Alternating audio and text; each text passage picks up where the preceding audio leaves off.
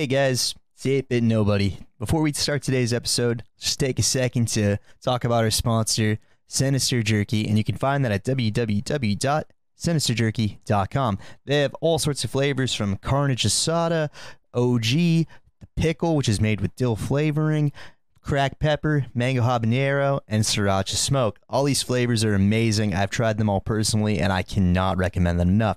Use code KINGDOM at checkout for a 10% discount. That code is KINGDOM, KINGDOM. All right, guys, we'll catch you after the episode. All right, welcome back to Castle Comps. Today we have a good one. Today we have a streamer, an artist, a mod, and a sugary Christmas delight. We have the one, the only Chocolate Eggnog. Chocolate Eggnog, how you doing today? Hey, I'm doing well. How are you doing? Yeah, I'm doing okay. My daughter hit me in the face because she's a little kid and she's very squirrely. So, I've been hit more times in the face since having a child than in my entire life. So it's been interesting. I have a new respect for cage fighters. Hey, thankfully I don't have any yet. Right. So before we get into all the things that makes up Chocolate Eggnog, let's start at the beginning. Where does gaming start for you?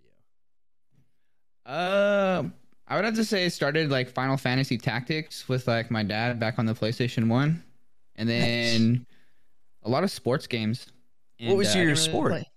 Were you like an NHLer, MLB, the show? I played Madden, baby. Oh, the Madden. Did you get like super competitive with the Madden, like getting online and like, shit talking, or was it mostly fun? This was all when I was a kid, like I'd say 9-10 years old.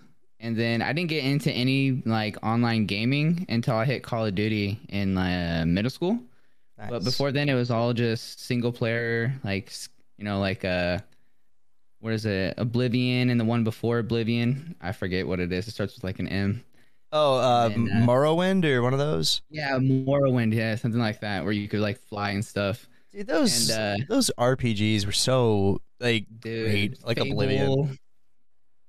Dude, just good old like RPGs. And then Diablo. I was big on Diablo. I had probably like 4 or 5K hours logged into it when I was a kid. Well, the cool thing about you starting in Final Fantasy is Final Fantasy was like, kind of open world before open world became like the thing. So that's kind of cool that you got to see open. Tactics. Oh, that's right. Have you seen that? I have not played Tactics. Is Dude, that not so open world? So Tactics was crazy, and this is why like I'm big into strategy games and stuff.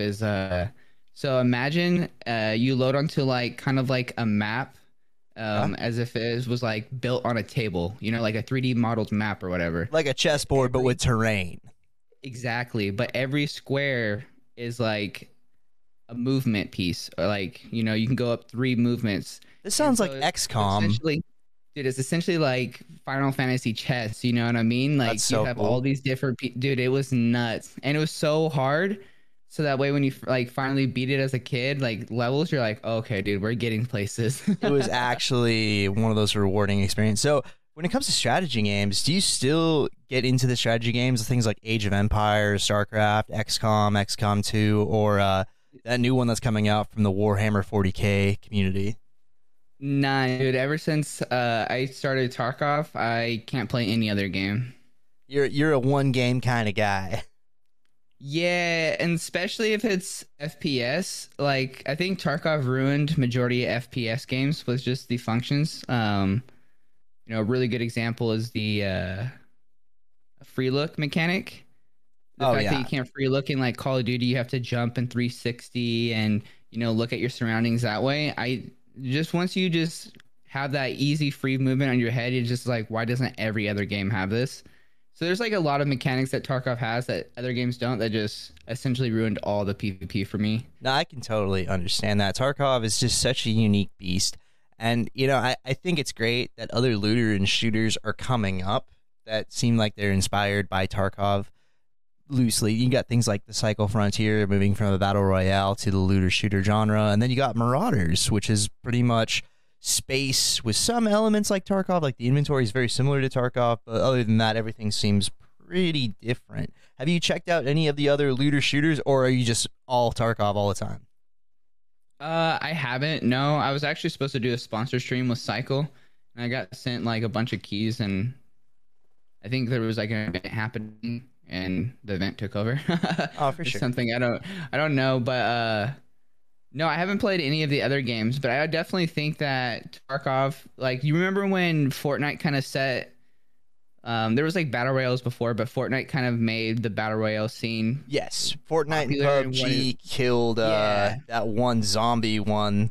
That was Yeah, what so was it, Daisy? Or no, it wasn't Daisy. It was yeah, no. what was it called? I'm blanking. I know what you're talking about. It's like The one that made American Dad, where he Days in got Hell or something like that. something like that. That's the one where American Dad Yeah. started, and they were about to have like a competitive scene, and then that's when the battle royales came out, and that entire competitive scene, like they're actually Was it making a Dead by league for it. Daylight? It was Dead by Daylight. At least I'm That's no what it no is, was yeah. it Dead by? I don't remember the top of my head. You like run around and you have to like It was it's pretty essentially much like a PUBG kind of thing, but only with zombies, and it was like got a whole lot of other stuff going on with it. I know it's nothing like PUBG, but it's like the closest thing I can think of off the top of my head. It's one of those things where after this podcast, I'm gonna remember it, and I'm like, I'm such a fucking idiot. Why didn't I remember yeah, that? dude. But anyway, I yeah, feel like Battle Royale killed that. yeah, they create like the battle royale scene, and they like I think for like the next like 2 to 3 years, everybody it felt like just wanted to create that next battle royale to like compete with Fortnite. And I Right. kind of feel like Tarkov is doing that now with their genre. Like I feel like before Tarkov there wasn't really there was DayZ, but it wasn't like Not to the level of a wasn't like the Tarkov. exactly. It wasn't like the Tarkov community and like how competitive and everything that it is now. And so I feel like people are looking at Tarkov and are copying it. Like how you said, they got Cycle, you got Marauders, you have all these games that are, they're not Tarkov, but they're pulling. You can tell they're very inspired by a heavily, Tarkov. heavily too. Right. So like, it's nothing wrong with like being, which I think it's cool because I feel like these kinds of games, because like how I was saying, I'm a single RPG player growing up, and this kind of like brings PvP in this like that genre together. It's like you don't want to PvP, go PvE, go loot. You want to go PvP, like go play laps for 8 hours and go bang your head against the wall. Like, Totally. so it's like that's what I really really enjoy about Tarkov. I was like, there's really no wrong or right way to play the game. It's just you play the game the way that you enjoy it, and that's Tarkov. Right? No, that's the thing I love about it too. Like, if you want to be that friendly guy and you don't want to shoot anybody unconsensually, you can do that. If you want to hide out on interchange every single raid and pretend to be a mannequin, you can do that. If you want to exfil kill with impact nades, you can do that. You probably won't make a lot of friends, but you could totally do that. Or if you just only want to play solos or knights, like there's no wrong way to do it. There's no wrong way to eat a Reese's. Because VoIP is around now. So like you like I don't know if you've ran into it, but I've ran into like players like actually cosplaying. Like you go in there and they're RPing and they're like, my homie ran into somebody in interchange and they were pretending they were like the Burger King waiter or something like that. So he's like, "Can I take your order, please?" And like just try to sit him down at a table. It was like, dude, it's becoming more than just throw on a meta kit, throw on meta armor, and W key with holding your finger on the trigger. So. Right. Most of the RP I've seen lately is because the drop of the revolver and the cowboy hat. So I get I've seen a lot of cowboys. A lot of Cletus is running around, dude. It's amazing. It reminds me of Stone Mountain back in the day when he was like first getting started in PUBG. And he's like, "I'm your acting commander," and he just would just go full on. Yes, dude. I love that video. Probably one of my favorite ones I've seen lately is I saw the one with Zeechum where he got the Ronin helmet and he was pretending to be RoboCop on Factory and he like changed his voice thing to sound like him. And every time he kills somebody, he'd be like, "Target neutralized." I was like, "Oh my god, it's amazing." Dude, you gotta love it's like Kalinator, dude. I don't know if you know who that is. Oh yeah, we had him on the show not too long ago. Yeah, bro. He is just Salmon like, superstar. Dude, he's just the best character that you could ever just commits. So, yeah, bro. Full commits. Like he commits so hard that you question if that's how he is in real life. You know what I mean? You're like 100%. Like I was trying to get him on here to see like him out of character. Yeah. I know, it's like it's hard to tell sometimes. Just like what's another good? Oh, Serdeki. Have you seen? He plays Marauders. He's on like a 3-day Marauder binge, and he built a spaceship cockpit out of like cardboard, and he refuses to leave unless he has to go to the bathroom until the 3-day subathon is over. And he's got a spacesuit on and everything. It's fucking crazy. Holy moly, that is some dedication. Some dedication right there. Me, the closest thing I'll get to dedicated to playing Tarkov is I'll eat fucking Alianka chocolate while playing. That's about as close into it as I'm gonna get. Hey, there we go. So, what thing about this new wipe is your favorite? Because we've seen a lot of cool things out of this wipe, and some things that some people are not so big on. So, what is your favorite? Inertia. I like the inertia too. So, what about the inertia do you like? I feel that Tarkov was getting into a W key kind um of thing? it's not even just like a W key kind of thing. I just feel like it was getting so like it's kind of like CS:GO, you know, like CS:GO you go on there and there's like a way to play CS:GO and there's not a way to play Right. CS:GO. There's a And meta. yeah, and it's very clear like what is the best way. Right. Like if we're gonna And get on the site, we have to smoke this, and that, and then you got to throw a flash before we all enter site all at once, and bomb has to stay in the back, kind of meta. yeah, so it's like it's nice that it had to switch up a lot of people's play style. The one thing that I will say that like the hugest drawback of inertia is I'm a solo player. I have like almost 5K hours, and I think besides this wipe, I think probably like 3,600 of them are all solo.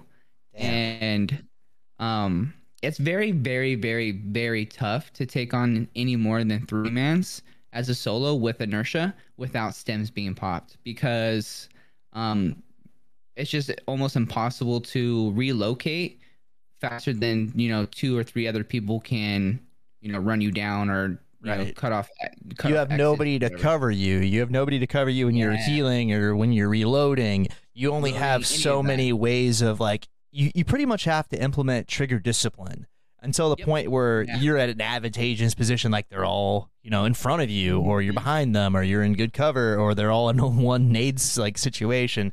It's like you got to Exactly. think a lot more as a solo.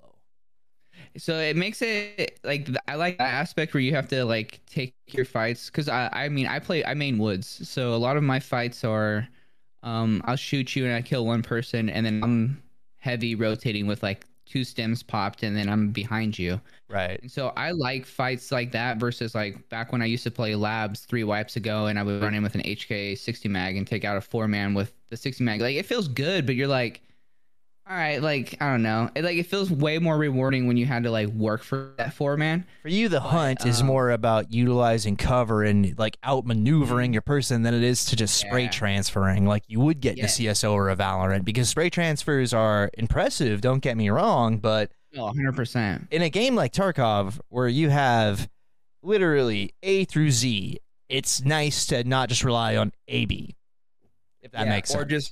Or if you have A to Z, it's nice to not just run C. It's nice that C people have Exactly. different builds and different things. So like I think for the better of the game, inertia was really, really good. I think it did kill off like I'm not sure if you know who the Yoinks is, but I actually was like I moderated for him before I even streamed.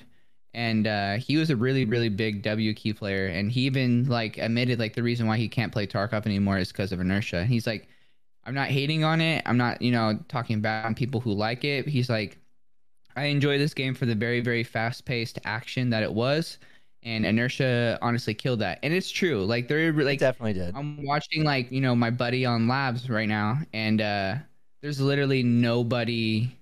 There's nobody running around anymore. Everybody like slow peeks right hand corners, and that's how they play Tarkov. Which is nothing's wrong with that, but It slowed the definitely game not- down. Yeah, it's definitely not the Tarkov 5 wipes ago where you had 8 people sprinting at you with VSSs and Vals and all this crazy stuff. So I definitely think for like the overall like game, it was better. But for PvP, inertia definitely like took a hit for PvP. Right. Well, I mean, that'll be what the arena is going to be for, because I heard for the arena they're going to have it be like more of a free range the way Tarkov used to be before inertia, and then the regular game is going to be with inertia implemented, because Battlestate has said this is supposed to be like a realistic looter shooter like scenario, and like in a combat situation, how many people are really just running everywhere doing that kind of stuff? Probably not too many. Honestly, I for two things, when BSG can actually um hold true to whatever they say, I'll start believing their empty promises. And as blunt as that is, we've been told countless times for countless wipes that audio has been fixed, or like this has been fixed, or this has been fixed, and it never has been, and it never is. So it's Right. like, it's kind of like when somebody lies to you for like 2 years and they're like, dude, this really good, great thing is coming. You kind Makes of it like a harder to believe little them. skeptical on, yeah, because they don't have a really good track record. And then, And I get what you're saying because sometimes on reserve it's like, wait, like I didn't hear a thing. like we're, yeah. And then for like the arena mode, um, honestly, if I'm being honest, I don't think we're ever gonna get in arena mode. If we do, it'll be 2 years from now or something like that. I don't know. It's when a game company, because Nikita has already came forward on like his podcast and has already said that like they are planning on stopping working on Tarkov, and they want to work on another project. Like they never planned to work on Tarkov as long as they have been. Like this was just something that they were working on and it got popular. Like their next game is like, I forget what exactly it was called, but it's like 2023 or 2030. It's like something weird in the title with a year. But he says it in one of his podcasts. And so I don't know. People something want a in the really future to realistic look at. shooter. Yeah, people want a realistic shooter, but then they'll put Vaseline and pre-med, and it's just like, I don't know. And then you have like 15 stims that you can pop in a.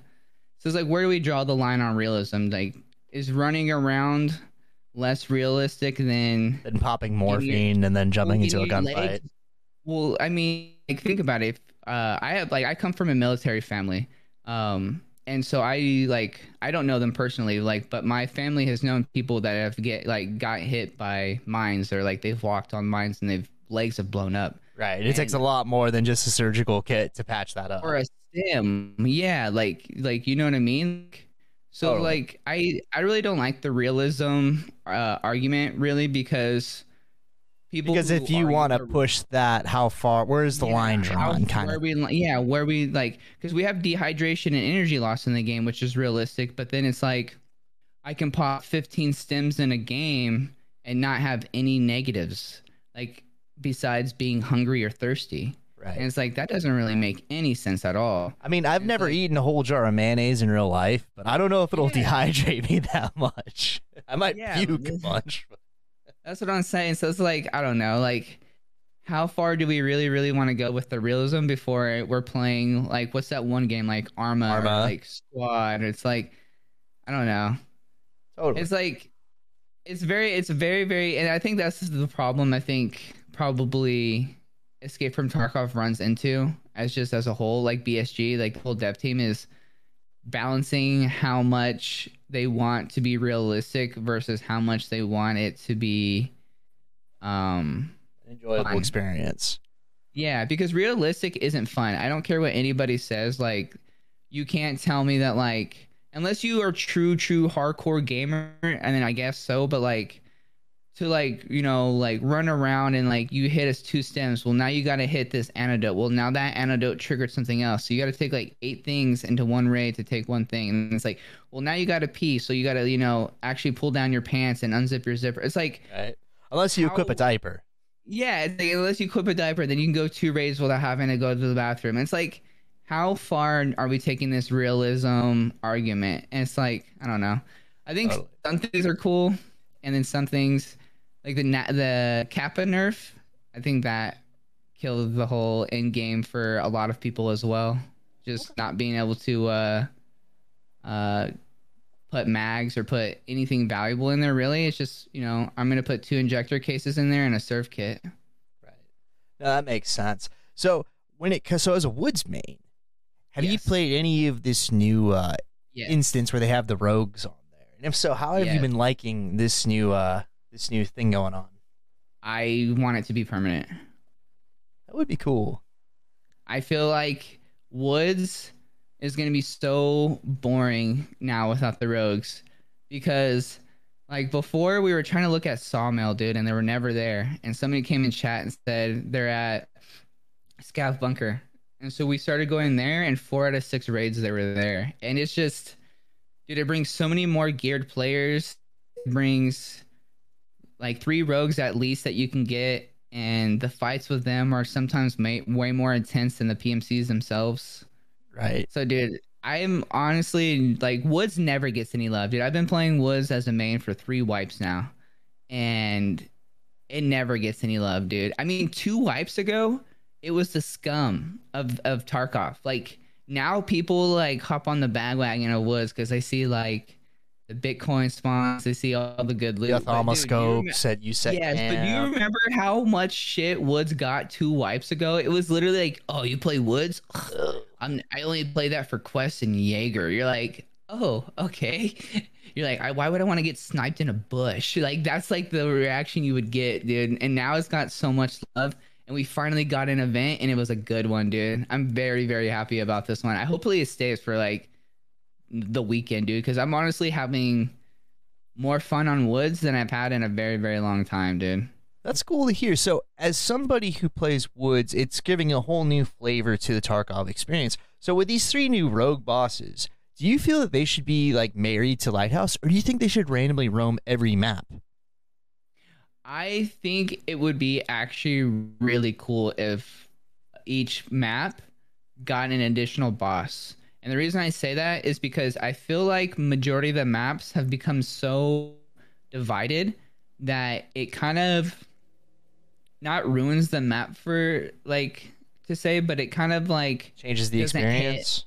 yeah, like remember old customs like dorms was popping. You wanted Yes. PvP, you That could was go the to place. dorms, guaranteed PvP, 3 to 4 mans. It was fun.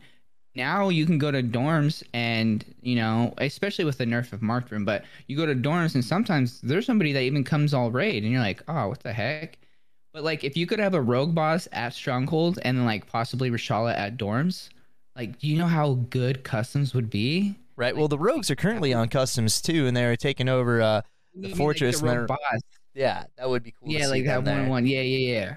But yeah, like you were saying, they're having 3 there. Sorry to cut you off. Yeah, I haven't You're played good. customs yet, but people are saying they're on Stronghold right now. Yeah, they get on those stationary weapons. And it's one of those things where it's like extra cautious. Every time I've played since they used to go, I just gotta like get a scoped weapon and I just check every single one of them. And there's been quite a few. But it's definitely add a little bit of spice to the game, which is the thing I do like about these events.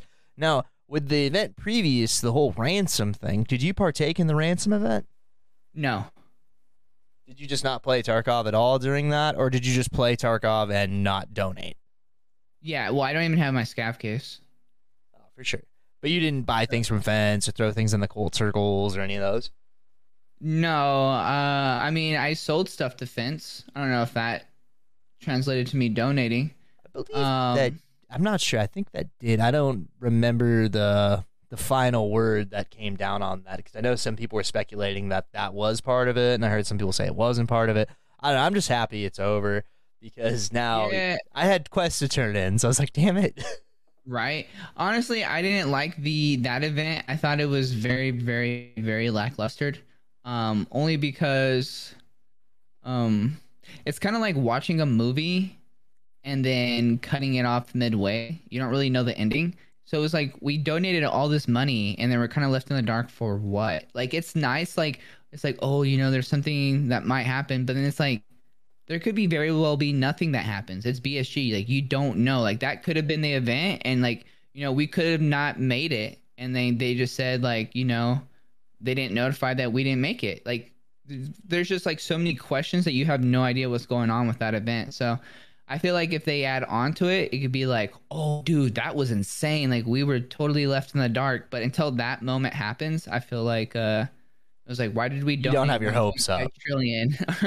Like, what was that for? Right. No, totally. So I honestly think it's to fund their tank. That was my conspiracy theory. Because you know, when they come in on that big old tank. right. So I'm like, dude, maybe it's like they need to fund all that. You know what I mean? And that's how they're gonna come, is like you basically funded their operation. That would be interesting. That would be an interesting route for them to go with that. See, there's all sorts of fun things about this game that are just like just beneath the surface. Like, what is there? Like, we have these scav bosses, and we don't really know too much about them. So my question to you is, you know how your scav and your PMC are different? Like they all Mhm. accrue their different stat points and all those things. Would you be interested in a scav tab where you can actually do like task for the scav bosses as a scav? Like, kill No, X amount of PMCs on factory, or is that something you don't want to see? no, not at all. Moving No, I forward, don't want. I don't want. I then to add on to that, I don't want to promote anybody to use their scavs more than necessary. they necessary. To me, scavs were like implemented to help newer players like learn the game and learn the map and get like gear with essentially no risk whatsoever. True. And then like once you get better at Tarkov, like the reasoning I would use it is like if I was like actually like I did 100 mil on woods in under 100 hours, and I scabbed a ton because it was just like you'd be kind of dumb not to get free money. Right. It's risk free. Yeah, exactly. Or like, if you're, been playing Tarkov for a while and you like to meme and you like are just chilling with the friends, or you're playing with a bunch of people and you died before, but like I have friends that, are 8K hours in the game and they're level 50 strength or max strength on their scav and max endurance. And to me that's just not enjoyable, but I have homies that do it and it's like it's nothing bad, but it's just like to me I just feel like I'd rather see more PMCs on the map than scavs. Right. No, I could totally understand. So, in the game, what is something that you would like to see changed? Like, is it a quality of life thing? Is it like a major thing? If you had your say and you could do anything to the game, what would you do? Take off the effect that painkillers give you. It's totally fair. So, getting 100%. into. Oh, go ahead. Go ahead. If you have more to. 100%. Yeah, just 100%, just because of stream quality. Right, no, I hear you on that. So, getting into some of the other things that you've tackled in your Tarkov career, I see a lot of art and a lot of things like that. Like, when did you get started working with that kind of stuff? Because it all looks really good. Hey, thank you. I started about 2 months ago, actually. For those of you who don't know, Chocolate Eggnog does a lot of art that he gives out to the community for wallpaper. And do you do custom pieces? Like if somebody like commissioned you to do something for them, would you like make them a custom art piece? Oh yeah, 100%. A lot of my stuff that I've put on my Twitter is commission customed. Nice. And do you have like a set rate for those kinds of things, or is it one of those by the appointment? It's like one of those things where, oh, you want a bunch of stuff, so it's going to cost a little bit more. Do you have a set price, or is it by like customer? I do have a set price. It's essentially like we do have a base of $70 if it's going to be somewhat of a complex scene. And then, guns are 15. And then PMCs cost anywhere from $15 to $40 to rig. Because what a lot of people don't see behind the scenes is like for those guns, like you think that you have to build them in Tarkov. And you're like, dude, this is a lot of pieces. In the 3D modeling software, you have to build it piece by piece. Like, literally piece by piece. It doesn't come in. You got to build the innards, the outsides, everything. Like everything comes in piece by piece, and so it can take upwards to 2 hours to build a gun. Or like the PMCs, they come in different pieces. So like you have to attach the bodies together with the heads, and then you have to add bones to them. But then you have to make sure that all the bones work correctly, and Right, because you want it like, to look like an actual person. You have to exactly. make And sure not actually only move does like it too. which is super difficult for somebody Yes. who doesn't have a lot of background doing that kind of stuff. Hearing what actually physically goes into that's kind of crazy. Like having to build each part of a gun piece by piece by piece. So when you're starting a gun build on the art projects, what is the first piece that you start with typically? Is it the handle? Is it the barrel? Is it the sight? Or is it every gun is different? So typically, like what I do is I load in every single, they're called meshes, and I load in every single mesh, and I try to find every single one of that gun. And then I will kind of do like a rough, I'll pull up Tarkov especially and just demod the gun to the base as I can. And then try to basically replicate the gun that's in Tarkov piece by piece, having it on another monitor, and then putting it, because like you even have to do like the weapons, like the single fire full auto, like that Selector. little button. Yeah, you have to do all that, and you have to make sure that it's in the right location. Like especially with those ones that I do on the tables, like, you would notice if something was missing, especially if you're a gun nut. Like if you're Like like, if oh, the I have ejector this port gun. was like not there, or if it was Yeah, closed or open when it exactly. wasn't, or if the bolt wasn't pulled back. I'm sure people nitpick the hell out of some Oh, of these dude, yeah. builds. Well, I actually the first gun that I put together like about a month and a half ago, one of the sights was on backwards, and it was like literally like three or four people were like, that sight's fucking backwards, dude. And I was like, oh, I didn't. So now it's like you have like these things in mind. You're like, is the grip in backwards? Okay, is the silencer, the gap between the silencer and the muzzle brake, is that the exact same? Like now you like are paying attention to like such small details that And like it before you weren't. and it's at the same time, you don't know when people are fucking with you too, because people love to Dude, fuck with other yes. people on Twitter. So I'm like, do I have to take this entire thing apart because this I guy's just telling me the truth, or is he fucking with me? I don't know. Yeah. I should posted yesterday guns on a glass table with like ammunition and whatnot. And somebody posted like, why are they all floating? And I was like, are you trolling me? Cause like you realize that that's a glass table and like under wood.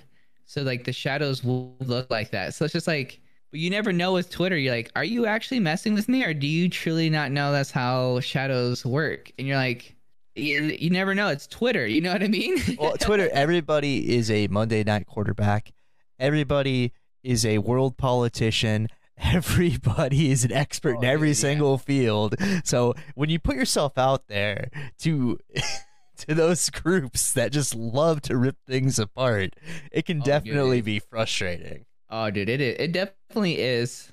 But luckily for me, I have so I'm in like a group of other 3D artists. Like if you see anybody that does like 3D work, typically they're in like this group. There's a few that aren't, but so like when anything we get completed, we kind of run it through like 6 to 7 different people. As And like if you would quality see, control. yes, and if you would see the work, like I even said this when we were in a Discord call. I was like, it's so funny how like everybody is like, oh, bro, like you're so sick, and like they don't realize it's like some of these projects is like it's been through 15 sets of eyes, and it's Right. like if you would have seen the preview, like the first initial versus like what everybody like helps come up with and tear it down, because we're ruthless. Like we'll be like, nah, dude, that looks like shit. Like But you your gotta be fingers look though. oh, dude, yeah. And like you just get your ass torn apart, but then you see like the project when it first started and you thought it was finished to where it's actually finished, and it's millions of times better. And it's just I'm truly blessed, dude. I do this 10 hours a day, from the time I wake up to the time I start my stream, and then once my stream stops, I hang out with my girlfriend for an hour and I go to bed, and that's what I do 7 days a week for the last 2.5 months or 2 months. That's fucking awesome. But yeah, it's good to Yeah, break your friends down because your friends are your homies. You want to tear them apart so they don't go out there and get torn apart by, the masses. Be like, I'm just doing this to make you better. It's not coming from a fuck Jim kind of like standpoint, yeah, no, exactly. And being able to take the heat as well as give the heat is very important in like being able to be constructive like criticism, because a lot of people are able to dish it, but as soon Can't as they take it. see their work being like taken apart, they kind of get defensive. And I've been even um like guilty of it. Like I remember one time somebody was like, oh, your lighting is this, and I pulled up 3 examples of his like lighting. I'm like, and then it's just like I was kind of coming off like, who are you to say my lighting is like this when yours is like this? But it's just like that's kind of a bad way of going about it. If like someone sees something wrong with your image, it's like it's better just to correct it and not have an ego and just move on than like kind of Right. have an ego and just like, you know what I mean? So it's also a very humbling experience as well, because like in the whole time you're like, yeah, like this is fucking sick. I'm bad. Like heck yeah. And Right. then you put it into your friends, and your friends are like, do you not realize that 6 things are floating? You're like, oh shit, no, I did not. So it's a really humbling experience as well. Oh, totally. It's one of those things where you learn more from a failure than you do from a success. It's one of those things where it's all how you take it. It's all a learning process if you allow it to be. Granted, are you going to agree with every single piece of constructive criticism you get? Probably not. You'd be like, I kind of like it like that. I don't care if that's not like the way you see it in your mind's eye, but for me, that's cool. So it's going out like this. It's one of those things where you got to be selective, but at the same time, you learn from what you choose to learn from. I agree completely, because if you take a loss and you just take it as a loss, it's a loss. But if you take a loss and you try to learn from your mistakes and better it, yeah, it sucks, but At least you got something out of it. you got out of it. Yeah, there's always at least a silver lining in things, and you gotta take it as so. Exactly. So moving forward with the art stuff, is there something that you're like striding toward? Is there a big project on the works, or is this just something that is like something you started for fun and it's just going to remain something you're doing for fun? Honestly, it's something that so I own a photography company. And I was doing that as like my full-time career before I was streaming, and even when I was streaming. As soon as I started doing the 3D artwork, I was doing it as fun, because that's actually what I built my PC for 2 years ago. I wanted to get into like creating, Coco. I don't know if you know that movie. It's like a children's film. Yeah, I know. Yeah. I'm familiar with the film. Yeah, so that was made on a program that I want to use, and I was like trying to get into stuff like that. And so like 2 years later, I kind of got a kick in the ass from my buddy Penguin, and I just started doing 3D, and I was doing it for fun at first, and then eventually I started getting commissions just from people asking me if I just did custom work. So I was like, yeah, why not? So I just started doing custom work and started doing more customs and more customs, and eventually it just kind of spiraled into me doing it full time. Like I said, I do it 10 hours every single day. So, and it's something that you enjoy doing. Oh, dude, like my girlfriend loves and hates how much I love this, because I am so in love with just doing this all day that, like, dude, I will forget to eat 2 days in a row just because I'm like, and it's not like I'm like starving myself. It's just like I'm having so much fun that I just forget so that wrapped the outside up. world exists. Exactly. Right. And so if I could do this full time, like my dream would be able to wake up at like 9 o'clock, do this until about 6 or probably about 5 in the afternoon. So a good little, what is that, like 8 hours, and then hang out with my family for like 2 to 3, and then stream from like 8 till 2. So pretty much you want to live the 9 to 5, but on your own terms. Yeah. I mean, that's the American dream if you were to ask me. Right? I used to work a lot more back when I was doing my photography company. To start that up, I was working 16 to 18-hour days for 8 months straight. That's a lot of time for 8 months straight. Very few time off. And the thing is, it's yours. Time. So it's just like nobody's going to give a shit about your baby like you will. No. So it's like, yeah, you can hire people, you can get assistants, you can get anybody you want to help, but at the end of the day, they're not going to give as much of a shit about your project as you will. You know what I mean? Yeah, it's very hard to explain to family members, like, hey, I'm not gonna go to college, or like I'm not gonna like pursue like the job that's quote unquote like, safe or secure. Yeah, expected. I'm gonna do this. And like they weren't really on board until I was making actually like really decent money off of photography, and I was able to purchase my first car. And they're like, "Oh, dude, like you aren't just like shooting in your room." I'm like, "No, like this is sustainable." Yeah, like it's hard work. And so it's kind of cool because like I kind of proved myself. I started that when I was 22 or 21 years old. And I kind of proved to my family that like I can do stuff by myself and kind of make it sustainable. So when I started this whole 3D journey, like my girlfriend gave me no problem about, putting in 14-hour days, or my family, as soon as they're like, "What are you doing?" I'm like, "Oh, I'm doing this." For like, they don't question it anymore. They're just like, all right, if he's spending that much time on it, it's like the photography thing. Like he's going to figure it out. And if not, then like I'll realize that. And just move on. You know what I mean? See, that's the thing about trying to justify emerging markets to things and people that are in your life, because like our parents' generation grew up in a completely different time where these things weren't available. They just weren't a thing. So when their offspring comes up to them and they're like, hey, I'm going to do this thing you've never, ever heard of. I'm going to pour my whole life into it. Of course, it's going to be scary for them because they're just so, it's like you're speaking a whole different language. It's just like trying to explain NFTs and Dogecoin and things like that to that generation. It's just like, so you're buying this thing that doesn't exist and it's going to be, it's very difficult. And until you can show them those kinds of results, they're always going to have that skepticism. And even if you do show them the results of like, hey, I'm being successful, they might still have that skepticism. There's no guarantee that will ever go away. So good on you for doing what you know you need to do for you to be happy and to be successful without really worrying too much of like oh, what will my parents think? What will this? Not to get into like, the Coco kind of mindset. Only that one's about death. The other one, Encanto, is more about like, set roles. I guess that would be more fitting for what we're talking about. So it's kind of funny how that one kind of circle. No, yeah, 100%. And it's just nice to, like, I know a lot of people, including my friends, like with streaming, it's very, very difficult to explain to your parents that you can make essentially double what they're making at their hard labor 9 to 5 that they've been working for the last 30 years.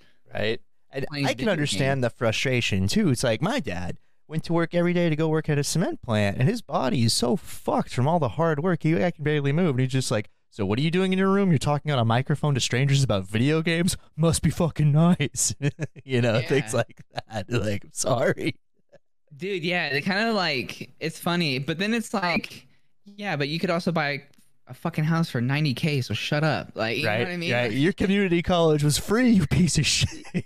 Yeah, like, dude, like, that's the whole argument. It's like when, like, parents are like, how come you don't have a house? You're like, because it's $500,000 to buy a 2-bedroom house when you could have bought an 8-bedroom for, like, McDonald's wage back in the day, dude. Like, right, it's crazy how what their thing of normal was is so different from our baseline. Yeah, just like you said, the whole JPEG thing, like, it's actually crazy. Like, my dad, I don't know how he got into it, but my dad like made like probably like $250,000 off of Doge. And yeah, he put in fat, and but he put in a ton of money, and he doesn't know shit about crypto, doesn't know shit about any of it. One of his Elon said it was going to the moon, so we're going to the moon. Yeah, one of his buddies said like it was good, and my dad was just like, fuck it, like, I believe the guy, and it worked out in his favor. He bought his brand new truck and like paid it off, and he's like, I'm never doing this again. He's like, I don't know shit about any of this. He's like, I got so lucky. He's like, I know what I got. He's like, I'm not that idiot that's gonna invest what I want and then lose it all. He's like, I'm done with this. He's like, I got what I wanted. He said, I'm okay. Let me tell you, 9 to 5 oil field job. He's like, I'm good. I got my cool truck. That's a great job. Super dangerous, but high pay. Let me tell you about my biggest disappointment in my life, Eggnog. I was going to put $500 in Bitcoin when Bitcoin was like brand new. And it was like, I shit you not, like 50 cents a Bitcoin or $1 a Bitcoin. I was going to put $500 on that. And I got talked out of it by my parents. And to this day, I regret that decision wholeheartedly. So it's one of those things where if you're not going to go broke, if it's something that you can afford to take a shot on, and your inner voice is telling you to do it, fucking do it. Do it. Just do it. The worst thing is you're going to be out money that you could live without. I'm not telling you to put like your house on thing, but if it's something like disposable income, like, oh, I could do this, or I could put Uber Eats for a week, it's like, just give it a shot. Try it out. Like, what's the worst that can happen? Yeah, that's what's crazy too, is because like you're like, oh, what's the worst that can happen, and then you finally put some money in there, and then you realize that that's what the banks do. You're like, right? Wait a second, so you're telling me that the banks take my money that I put in there and they put it in stocks, and then you get this crazy increase. You're like, wait a second, these pieces of shit. I went over 10 cents on my purchase from my bank account. They charged me all this overdraft, and they're over here going to Vegas with my buddy and playing literally Russian roulette. Put it all on black. Dude, it's exactly like that. I feel like, bro, like 100% exactly like that. Right? Like, I'm not an economist, but this is just my baseline understanding of all the powers that be and how we get kind of fucked on a regular everyday basis when we don't take those risks, when we don't take those chances. So it's cool that you took a shot on yourself. Like, you put that money on yourself. You're like, this is something that I enjoy, and if this becomes my career, fucking awesome. But at least you're going for it, because I can't tell you how many people I know in life that had those opportunities and they said no to go the safe route, and now they're in occupations that they fucking hate. They don't like. Yeah. But they're just like, oh, just 8 more days till retirement. Like, dude, if I had $1 for every time I heard that, especially in the military, it's like 10 more years till I get to retire. I'd be like, bro, that's a long ass time, and you hate your life now. Some weed, and I'm gonna go do some cool stuff. You're like, dude, you're 75 years old. Okay, like, chill. Oh man, anytime a 70-year-old man has told me he's gonna go smoke some weed, and I look at it, it's like all sticks. Dude, right? Dude, that's not even weed. That's oregano, dude. Right? Like my wife's dad, he grew up during like the 70s and all that stuff. And he always got like the worst stuff, and he like puts it in the freezer and stuff because that's like what they did back then. And then he'll like give her like a bag. He's like, this is all moldy because you froze it and then it unfroze and it got all this moisture. Like, I'm not smoking this mold. Go away. It's one of the nice things about being in California is it's legal. Right, 100%. That's actually what my photography company is. I don't really talk about it much on stream, and you can leave it in. I don't really care. Because is it like one of those terms of service things on Twitch why you don't talk about it on stream, or is it I shoot for cannabis. My photography company is one of the leading cannabis photography companies in California. Nice. Yeah, that's cool. Awesome. We kind of took a big hit since like COVID and the whole recreational thing. I went from like 115 clients down to 3. Right. No, like ever since because I said I started it when I was like 21, but I've been in the cannabis industry since I was probably 14 years old. So almost about 15 years now. And it's really, really nice not to be the weed guy. As weird as that sounds, as people are like, oh, it's so cool. Like, it's so nice to pretend like you don't know anything about it. Well, you don't want to get pigeonholed. It's like Michael Cera. Michael Cera does not probably want to play Michael Cera every single movie he's in. But that's all everyone like hires him to do. And when you become the weed guy, quote unquote, or the alcohol guy, that's all anybody wants to talk to you about. That's like when you have a podcast that only talks about one topic, you become that guy, you know? So it's like, no, I want to branch out. I want to do other stuff. I don't want to get like pigeonholed into this one category. So I totally understand that from that perspective. Like if you come up to somebody with your portfolio and you're like, oh, I would like to shoot your wedding, I'm like, problem about that is we're not weed. Yeah. See, that's what I'm saying, dude. It's like, it's so like nice, dude, just to be able to like, people are like, and I'm not ashamed and I don't hide it. Because if you look up, like, I think if you look up my name, like my actual company comes up. And that's awesome. And if you donate to me, my name's linked to my PayPal. So I'm definitely not hiding anything. Like you can definitely find my company if you try. But you're not out front with it. Yeah, but I'm not out front with it. So if people are like, do you smoke? I'm like, yeah. And like, they're like, oh, and like, that's the extent of it. If they're like, oh, what's your photography company? I'm like, oh, we're a cannabis company. We shoot cannabis essentially. And they're like, and I'll talk about it for like a minute or two, but then kind of just like cut it short. And it's just like, because like, dude, like, and there is a stigma with it. Like, even though it's legal in the state, there are some people who, once they find out that you're associated to said thing, conversation's dead. You know what I mean? Well, and here's the aspect that I dislike the most is it's legal in California. And I don't know if you've ever experienced this, but do you have any friends out of state or out of country? Oh, a bunch. And when you talk to them about cannabis, if they're into it the slightest, the fact that you're from California, they light up. And they're like, dude, I got 1,000 questions. Like, is it true that you can just smoke a bong on a bench on the beach? Like, how much is it down there? Am I actually getting ripped off? Like, is this good shit? Hey, can I send you photos? Like, hey, right. And it's just like, you have these mites? Like, you get all these crazy questions. All these people asking you questions, and they think that you're verified because you're from California. They're like, bro, just because I smoke pot doesn't mean I can roll a joint with one hand like Ali G. This man has 100 lighter in his backyard. This man is growing, like, for sure, big time. And you're like, so it's just like, it's so nice to not like have to deal with that, because like I've been to cannabis festivals, or I've been to like talks, not like podcasts, but like where we go and like just talk to like people at like big festivals and whatnot. Yeah, like a cannabis cup kind of thing, like an open table. Yeah, exactly, 100%. And just the questions like you get are like you wouldn't expect a human being to ask that question because you live in California. But the fact Right. that you don't live in California, like people ask those. Like I had one, they were like, "So you guys really like smoking in your house?" And I was like, what do you mean? Like, yeah, there's people in California who smoke in their house, and they're from New York. And like New York, you're literally stacked on top of one of each other, and Right. you're so close to that. If you do smoke, you have 8 neighbors that are like down your throat. You got the But I'm like, old lady under you with the broomstick, like, stop smoking that joint. yeah, exactly. So it's just like, dude, it was just like, it's so nice to just be able to like kind of just play devil's advocate and just pretend Right. like you don't know anything. You're like, oh, weed? No, don't know what that is. That's like Batman is not out front about being Batman, but you know when people talk about Batman around him, Bruce Wayne's like, yeah, that piece of shit. Yeah, exactly, dude.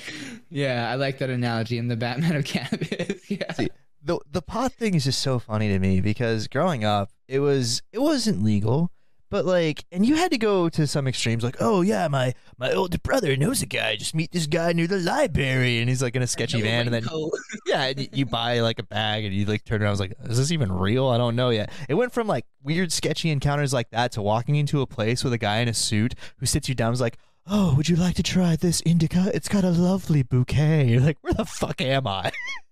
Dude. It's the weirdest Yeah. shit, but I love Or it. that everybody you bought from was a hippie, like had to be a hippie, dude. Right? If it wasn't hippie, it wasn't good shit, dude. Right? That's why I'm hoping that Bird Eye in the new Tarkov, he's wearing that drug rug. I'm hoping he drops like a joint or something. Like, Prepor requires 10 Bird Eye joints. Dude, right? Is yeah, I would be happy if like because it's not gonna be anytime soon. That's for sure. Where weed doesn't have a stigma to it. Oh, well, I mean, Hollywood's trying really hard to give it a stigma. Like, the thing I hate about Hollywood stoners, these people smoke pot, and then they make these movies, and they completely misrepresent pot. And you know the people who see those movies, and they're like, oh my God, I don't want children hallucinating. Like, those are the people who are voting against, like, you know, medical marijuana and things like that. It's like, if you guys love this so much, like, you know, Seth Rogen, if you love this shit so much, why do you misrepresent it to the point where nobody's going to want this? Yeah, I thought it was really disgusting when Summit was able to pound alcohol and get belligerently drunk on stream and keep his Monster sponsor. But the minute that he showed a bong, Monster Gone. dropped him that day. Yeah, It's like, really? hypocrisy.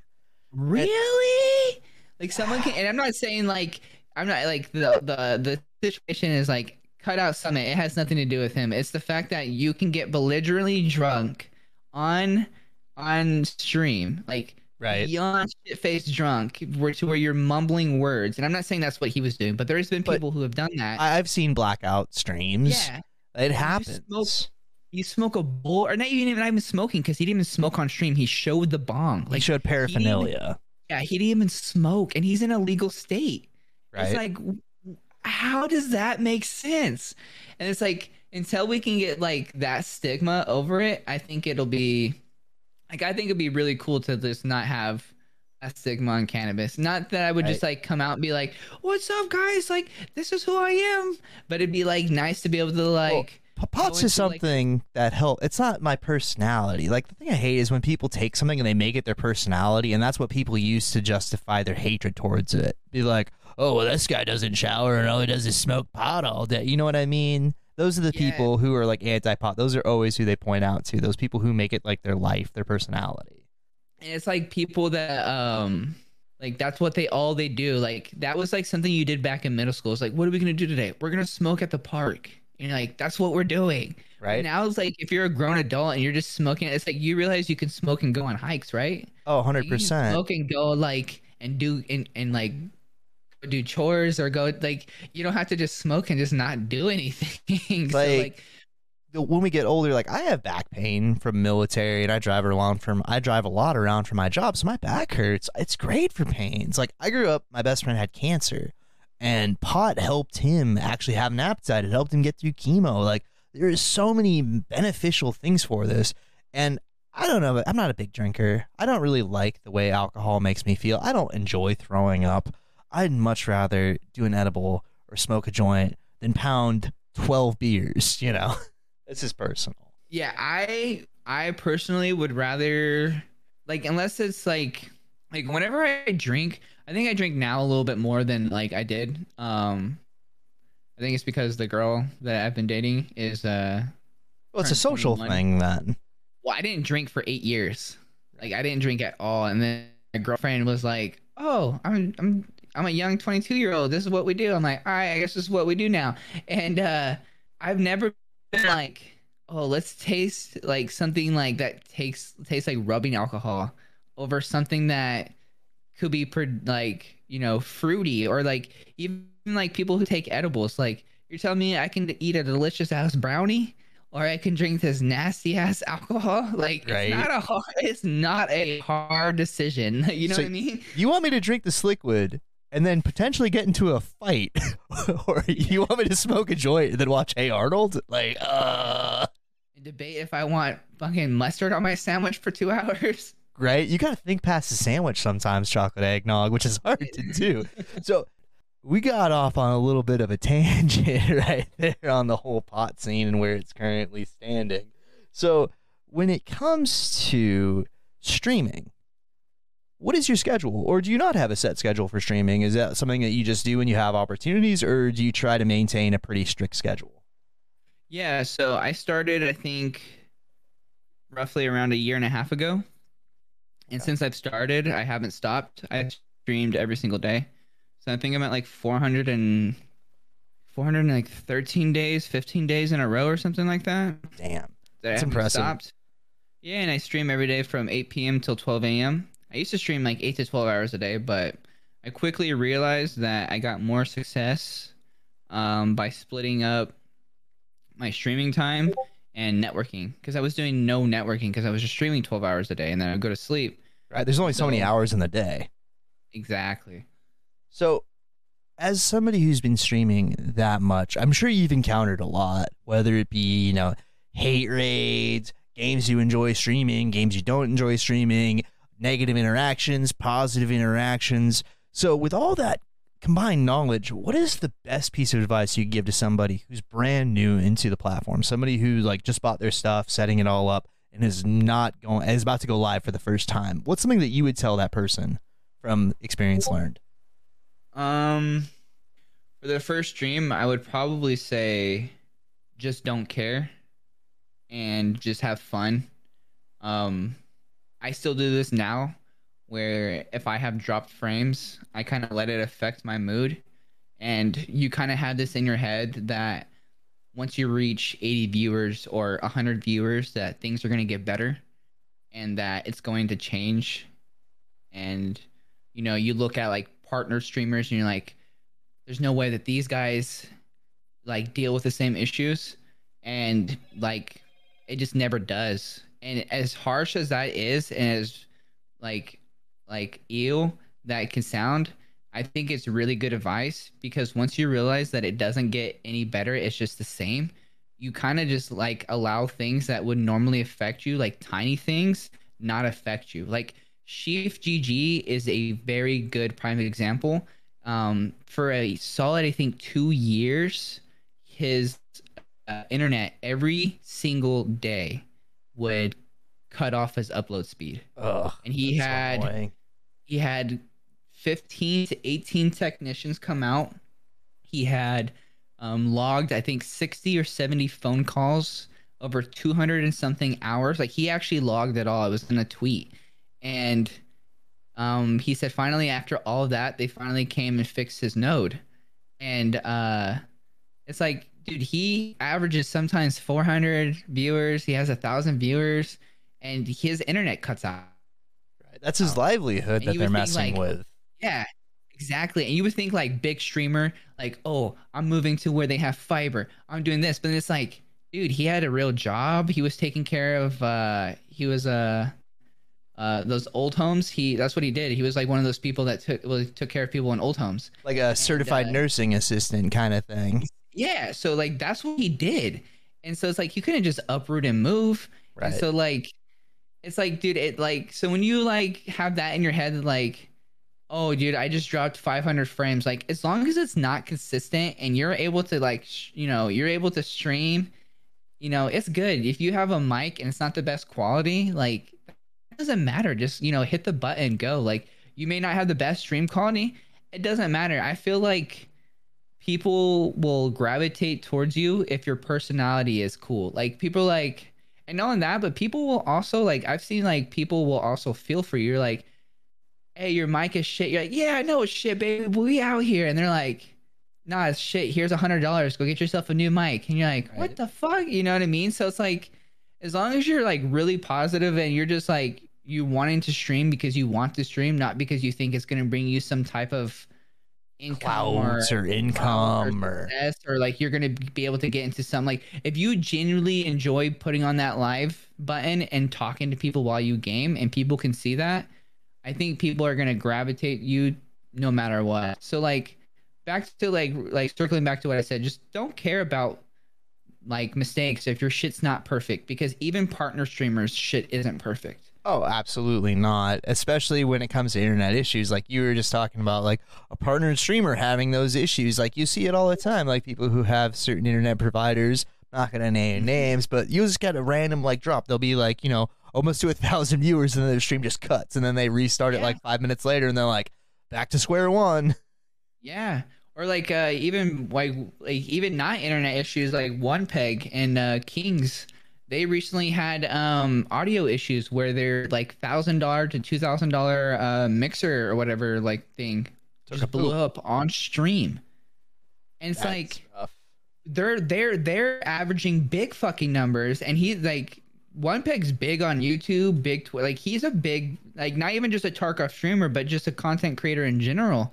And Right. it's like everybody has issues, and like that's what I'm saying. It's shit advice that sucks, and that shit, but like it sounds gross. But then at the end of the day, if you're like, it's just nice to know that like other people are going through the same stuff that you're going through, Oh, even absolutely. though they're bigger than you, and you're like, all right, like it may not get better, but at least like everybody's dealing with the same shit. It's not just me. It's not just a me thing. You know what I mean? It's a So human thing. It's like, yeah, because it's real, especially when you're new and you're not sure like how everything operates. It's really easy to get down about that. Be like, I just can't get this to sound good, or I just can't get this to work properly. And then you see somebody who's like, their stuff's running perfectly. They're having amazing raids. They're finding like GPU after GPU. They're just finding all the best shit. And it's really easy to be like, fuck those guys, just out of yeah, and it's frustration. like, yeah, and it's like super demotivating too. Like especially with like the internet thing. Like a lot of these streamers, or like you mentioned hate raids. Like some of these streamers, when they get hate raid, like Yoinks.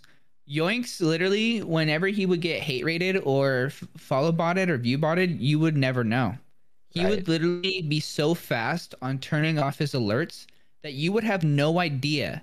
And then literally he'd be in stream. He's like, all right, glad that's over. And everybody's like, what? He's like, oh yeah, we were just view botted right now. I just gained up at 2,000 followers. And then he would literally laugh and call out the guy. And he's like, you're a fucking idiot, dude. He's like, that's all you could afford was 2K. You should have given me 10K, baby. Like, that's all your broke ass could have. Like, he's literally taunting the people. And it's like, but like, your first week on, you get view bot. You're like, oh shit, what do I do? Like, I remember Gino.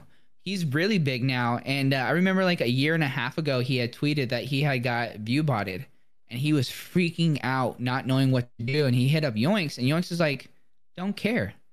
He's like, "That's not your job." He's like, "You're not gonna get any like, just who cares, dude?" And he's like, "Write a timestamp down, and there you go." He's like, Just report it. You can't do much else. yeah. He's like, yeah, that's exactly what he said. He said, report it to Twitch with the timestamps. There's not much else you can do, dude. And he just says, keep going. And he's like, bro, thank you so much. I was stressing so hard on this. And Yoinks is like, dude, I get view botted like, he was like saying like once a month or something like that. He's like, don't care.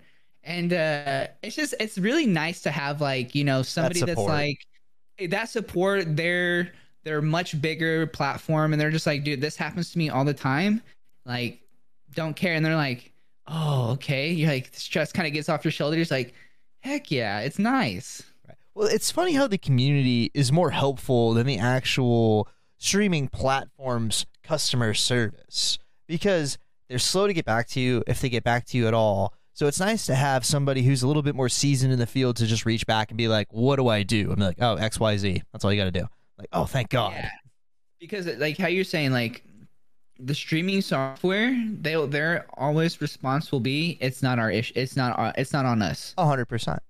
Like it's our program. It's just ran to stream. It has to be on your end. It has to be your computer or your internet or this or this. And you're like, yeah, it's just kind of weird that like 100 of the people that I know personally are running into the same issue on different setups, different internet providers, and the only thing that we have in common is OBS. And you're like, very strange that we're running into the same exact issue. Right? Doesn't take Scooby Doo to figure that one out. Yeah, exactly, dude. It's just always stupid shit too. Like a good example is when the music thing came out, and then they were just like, "Oh yeah, just get rid of everything you have with music." And be like, "But I have VODs that they date back years. Like this is all my content. You want me to delete all of this for something that you just put out, and then you're gonna like ban me if I don't do all this within minutes? Like what the fuck?" Yeah. Like the thing about some of these platforms is it seems like there's a lot of knee-jerk reaction. Like something comes down, so they immediately implement something with very little go-by or guidance. And if you're not perfect with it, then you get in trouble. You get the ban hammer, or you get some kind of warning, or whatever the fuck. So it's nice to have at least some support from the people who are also in the industry. Yeah, and speaking about support, I think out of any community, I mean, granted, I haven't been like I can't just speak for all because obviously I'm not in like Sea of Thieves or Valorant. Like I don't play those games. I'm not in their community. But just off of speculation and what I've heard, I would have to say Tarkov has hands down the best community out of any game that's around, like the least toxic community. It's a very Like, welcoming community. I don't know of any other game where you could go into like Sheaf's community. He has 1,000 viewers, and you're like, "Hey, dude, I'm having such a rough day right now. It is my first wipe. I just need some help. Could you please help me?" And Sheaf would be like, "Hop in a raid, let's go." And he would kit you out. He would probably give you like a documents case. He'd give you some cool keys that are beneficial, and like, Right. it's not like you're gonna go play Valorant and you're like, "Hey, dude, I'm having a tough time," and there's some guy that's playing ranked, and he's like a platinum or diamond or whatever the highest ranked is, and he's like, "Hey, dude, can you help me learn the ropes?" He's like, "No, like, can't you see that I'm busy?" And like, Yeah, they'll be like, "Oh, there's coaching services for that. If you want to pay me like X amount of money, I can teach you." yeah, Like, what? exactly, stuff like that. So it's just like, dude, it's just so cool to be able to see like even like the top dogs not changed because like Right. I've watched Chief for like 2 years now. Or yeah, 2 years. And granted, he was still like rather large when I first found him, but he wasn't averaging like the 400 to the 1,000 that he is now. And the Chief that I met 2 years ago is the exact same Chief that you get today. And it's like, I know that with so many people. Like I can say that for like countless people that I've met in the Tarkov community, which is so rare to say for like A lot of people other to games. get. Yeah, or just in general, just human nature. Like once you get popular, you start to get like an ego of some sort. You know what I mean? Like it's just you start 100%. looking at yourself a little bit better. You start thinking your shit doesn't stink, and you know what I mean? Like It it's also really cool to see. feels like there's less clout chasing in the Tarkov community.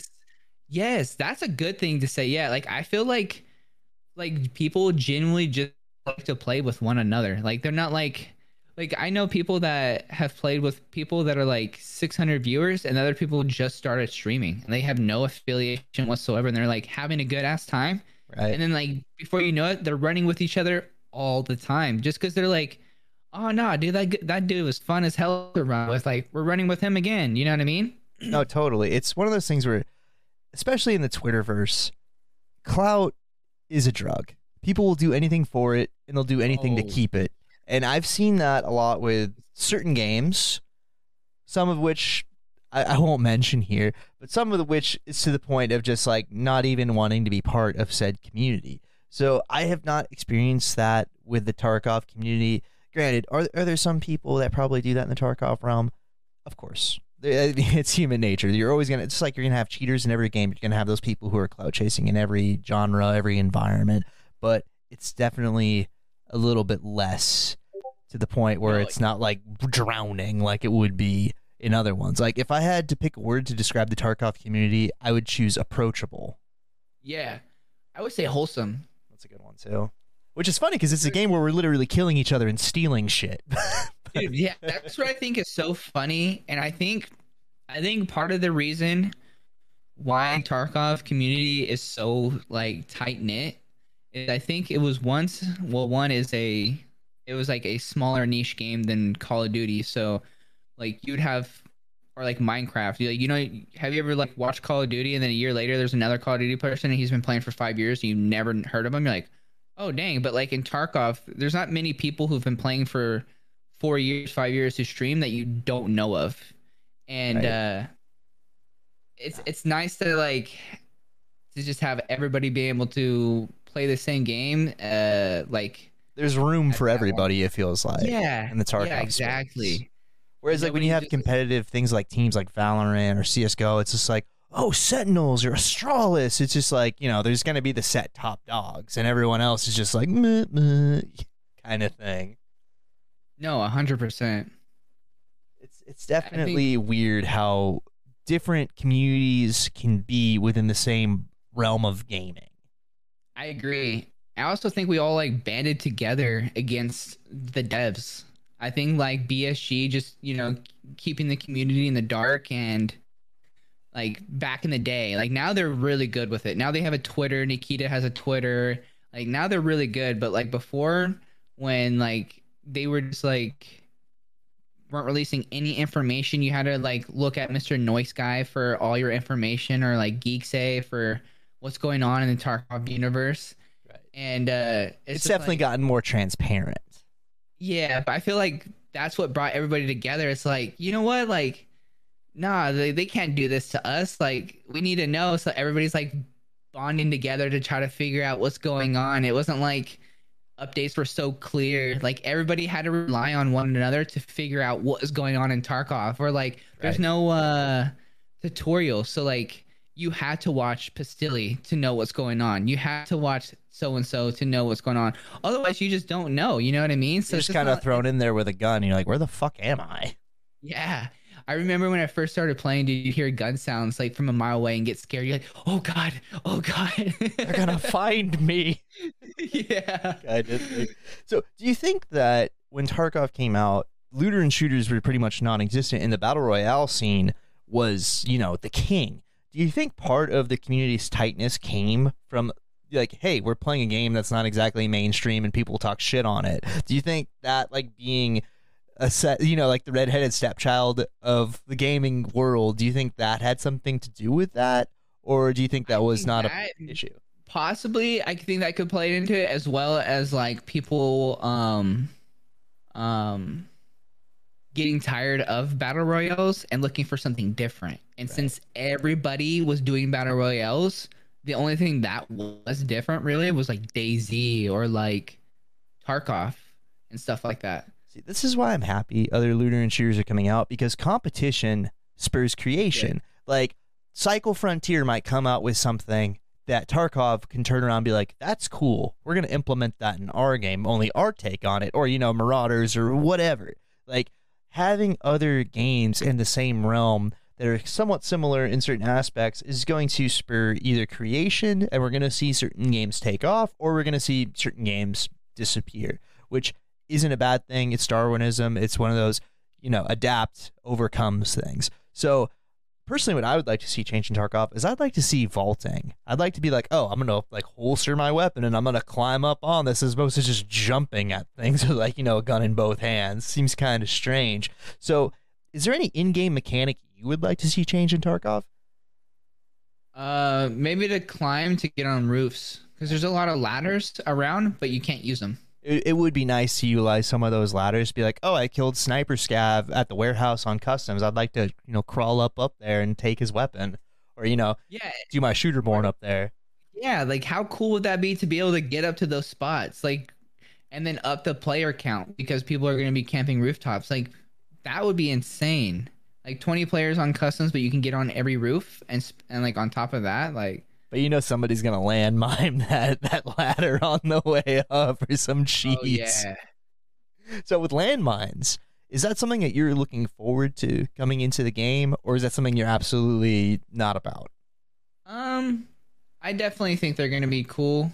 I definitely think you're gonna be able to find them or be able to see how they're triggered. I don't think that BSG is gonna implement something where, you know, it's like a something that you put down because the grenade, like the thing that the mine that they're using is if I think Wing Marine cracked it. It's one where you throw it like a grenade, and then it opens up like a mine. Interesting. And so Like a bouncing Betty kind of thing, like it'll pop up and like shoot stuff exactly. up. That's And super. I don't know if it's a tripwire or something, but that's what Airwing Marine, like he pulled up the exact model of what they were using. And I don't think BSG is going to implement something to where you can't find it.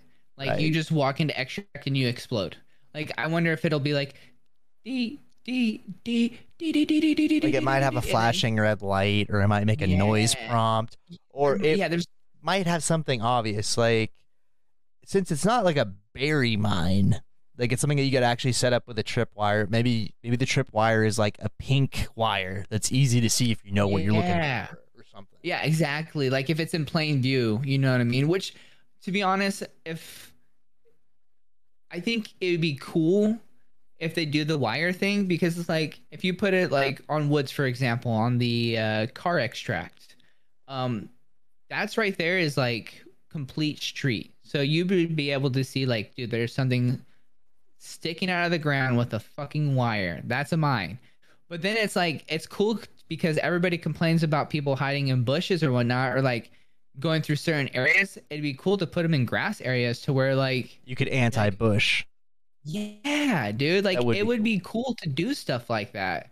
And so you're like, why do you bring in 5 mines a raid? Oh, dude, I just put them in random bushes. You know what I mean? Right. You know what would be a cool anti-bush strat is a Molotov cocktail. Because they do have Zippos in the game. So you know how they have like the vodkas and they have like, let's say you have an empty bottle. Why not be like, oh, you can fill this with gasoline, and then you can take one of your fleeces or one of your random like, you know, blankets and rip that up and make a Molotov cocktail. And then you could take that into raid and you can use it as like a throwable. It'll take up like 2 slots, just like, you know, a vodka or a moonshine. So it would definitely take up space, but for what it could do, be like, oh, I'm going to extract. Let me throw all of these. Like that would be cool. And then for the mine thing, how we were talking about the string, how cool would that be if certain melee weapons you could deactivate the mine? Like if you took like a certain knife, you could like cut that, or if you took the E-tool shovel, you could unbury it, or you know, something like that.